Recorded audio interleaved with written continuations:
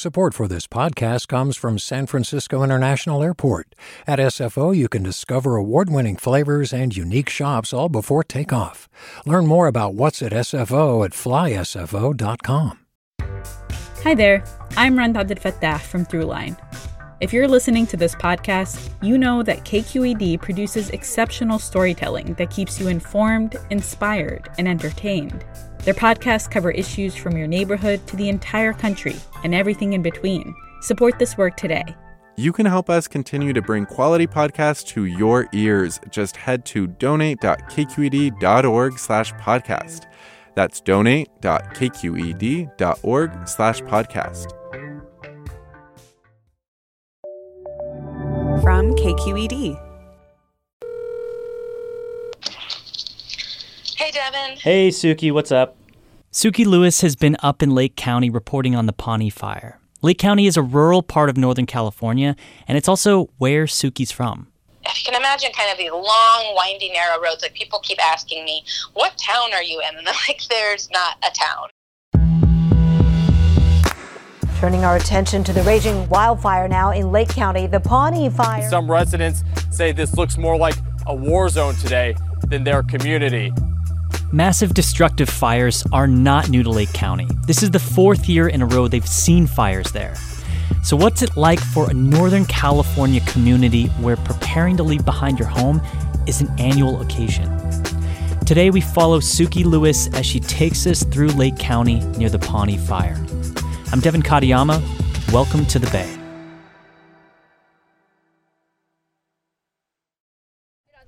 Hi. Hey, I'm Suki. I'm Rita. Suki, I like that. Can I help you, honey? One of the places that Suki went to while out reporting on the Pawnee Fire was the Moose Lodge, which was acting as an evacuation center. Is it all right if I wander through and talk to people? Okay. Outside, she said there were tents and RVs of people who had to flee their homes. Inside, there were cots and about 300 people. The center was also helping care for people's pets. For listening devices? Yeah. I'm a reporter with KQED Public Radio. Oh, cool. Just reporting on the evacuation and how people are doing. Are you evacuated? Yes. Where's your home? Spring Valley. It's gone. It's gone? It's gone. Oh, I'm so sorry. Yeah. What's your name? Charles Valdez. And were you there? Did you see it burn down? No, we left when flames were pretty close coming over the hill at us, and we grabbed our bird and a few belongings we could and got out. Been here at the Moose Lodge, what is it, third day? Wow. And have you had to evacuate from any of the other fires that have happened around here? We were up in the avenues here a few years back and ended up homeless for about a year and a half. Wow. And what kind of bird do you have? Blue and gold macaw. Could I check out the bird?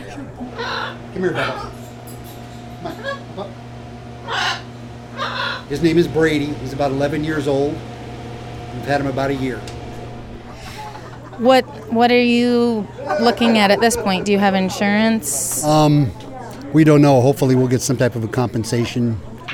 And you said you live with your wife, is that right? Or girlfriend. We've been together 9 years.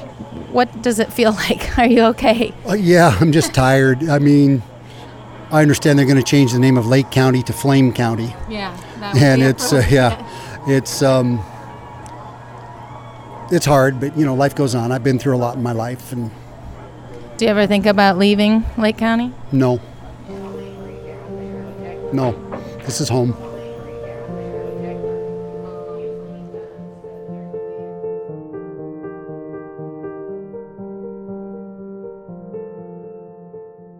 We asked Suki to check in with us throughout her day. She visited one woman who was staying with their nephew after she lost her home in the fire. I'm going to get this. Hold on. Hello? Hi, Suki. Hi, Devin. Hey, what's up? Can you just tell us where you're at? Yeah, so we're here in an area called the Avenues near Clear Lake. I'm here with Katie Brogan. She found out, that their home burned on late Saturday night, probably. And she's willing to talk to you if you want to speak with her. That'd be fantastic. Thank you so much, Suki. So here she is. Here's Katie, and this is Devin. Hello, Devin. Hi, Katie. Thank you so much for speaking with us. I really appreciate it. You're welcome. Can you talk about the place where you live? We're pretty rural out here in Lake County. And socioeconomically, we're probably kind of way down on the totem pole. If you hate traffic, this is a great place because a traffic jam here is like 2 log trucks and a motorhome. It's a slower kind of quality of life. Lake County, I know Lake County's had a handful of really destructive fires. Can you tell me what it's like to live in an area knowing that these fires have happened and that they continue to happen? It's gotten really wearisome. Since 2012, we've been evacuated 5 times due to fire and once in the winter when we lost a road.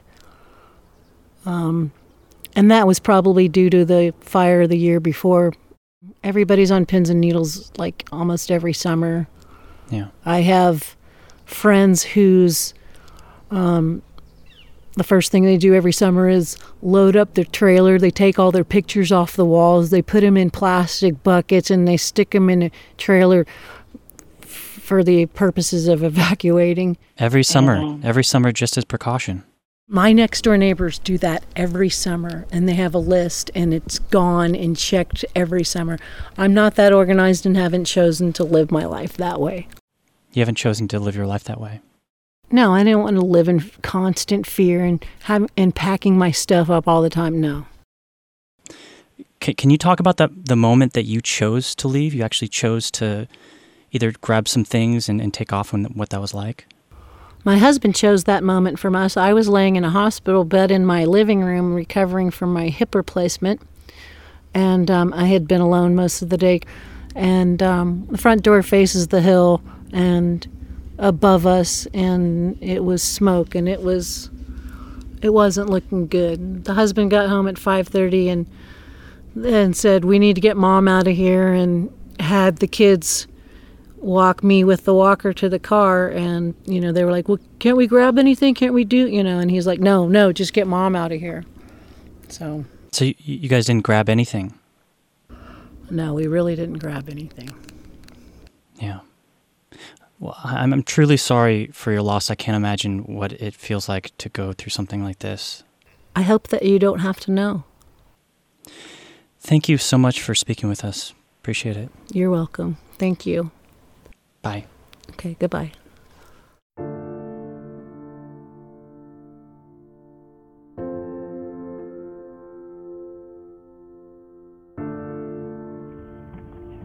Now it's about late afternoon, and there is ash raining from the sky. As you drive into the valley, it's almost like the time of day changes, like the smoke descends, and it's got this kind of eerie orange glow to the light. As I was driving in along the valley floor, the ridge lines were just going up crazy. After Suki left Katie's house, she drove to this small store in Spring Valley. It was acting as this command center for CAL FIRE. Suki was looking for the latest updates about the fire.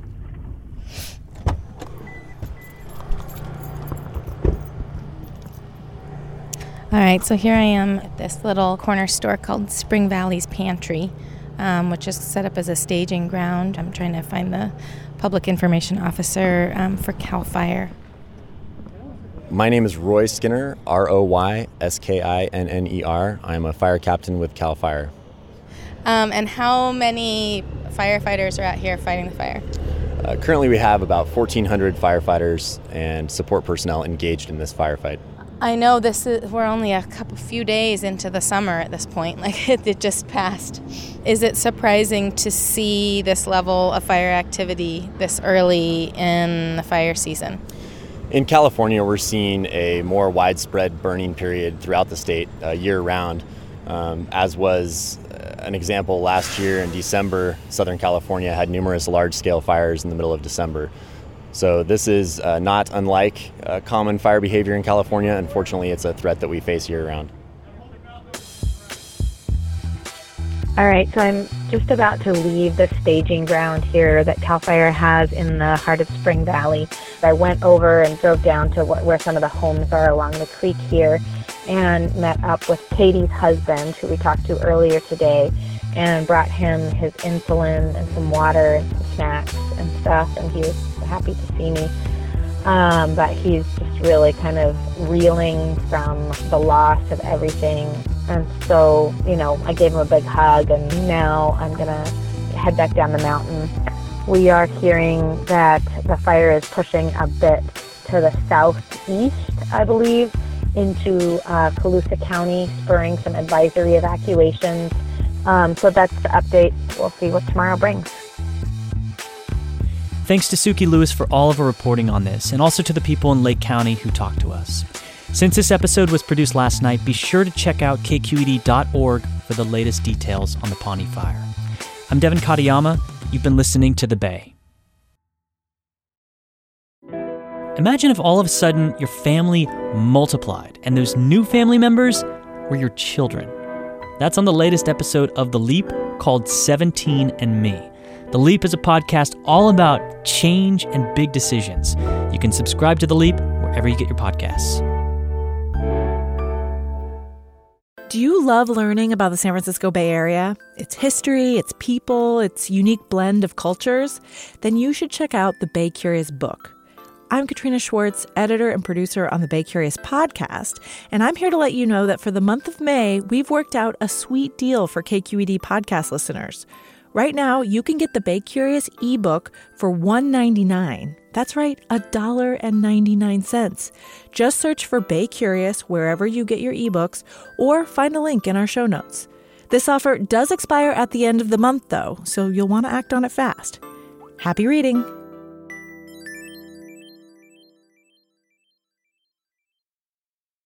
Hey, it's Avery Trufelman, host of Articles of Interest, and I've got to say, I've been a fan of KQED ever since I was a little kid, and I would come out to San Francisco to visit my grandma. It was just what we'd always turn on every time we got in the car, every time we were making dinner and turning on the radio. It was always KQED.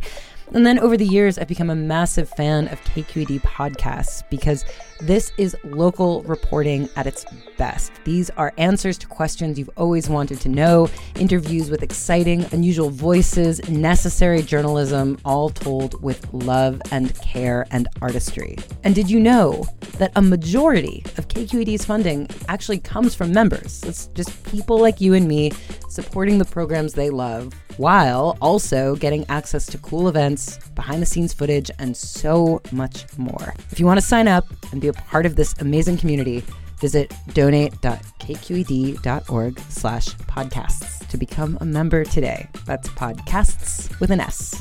Thank you for listening, and thank you for your support.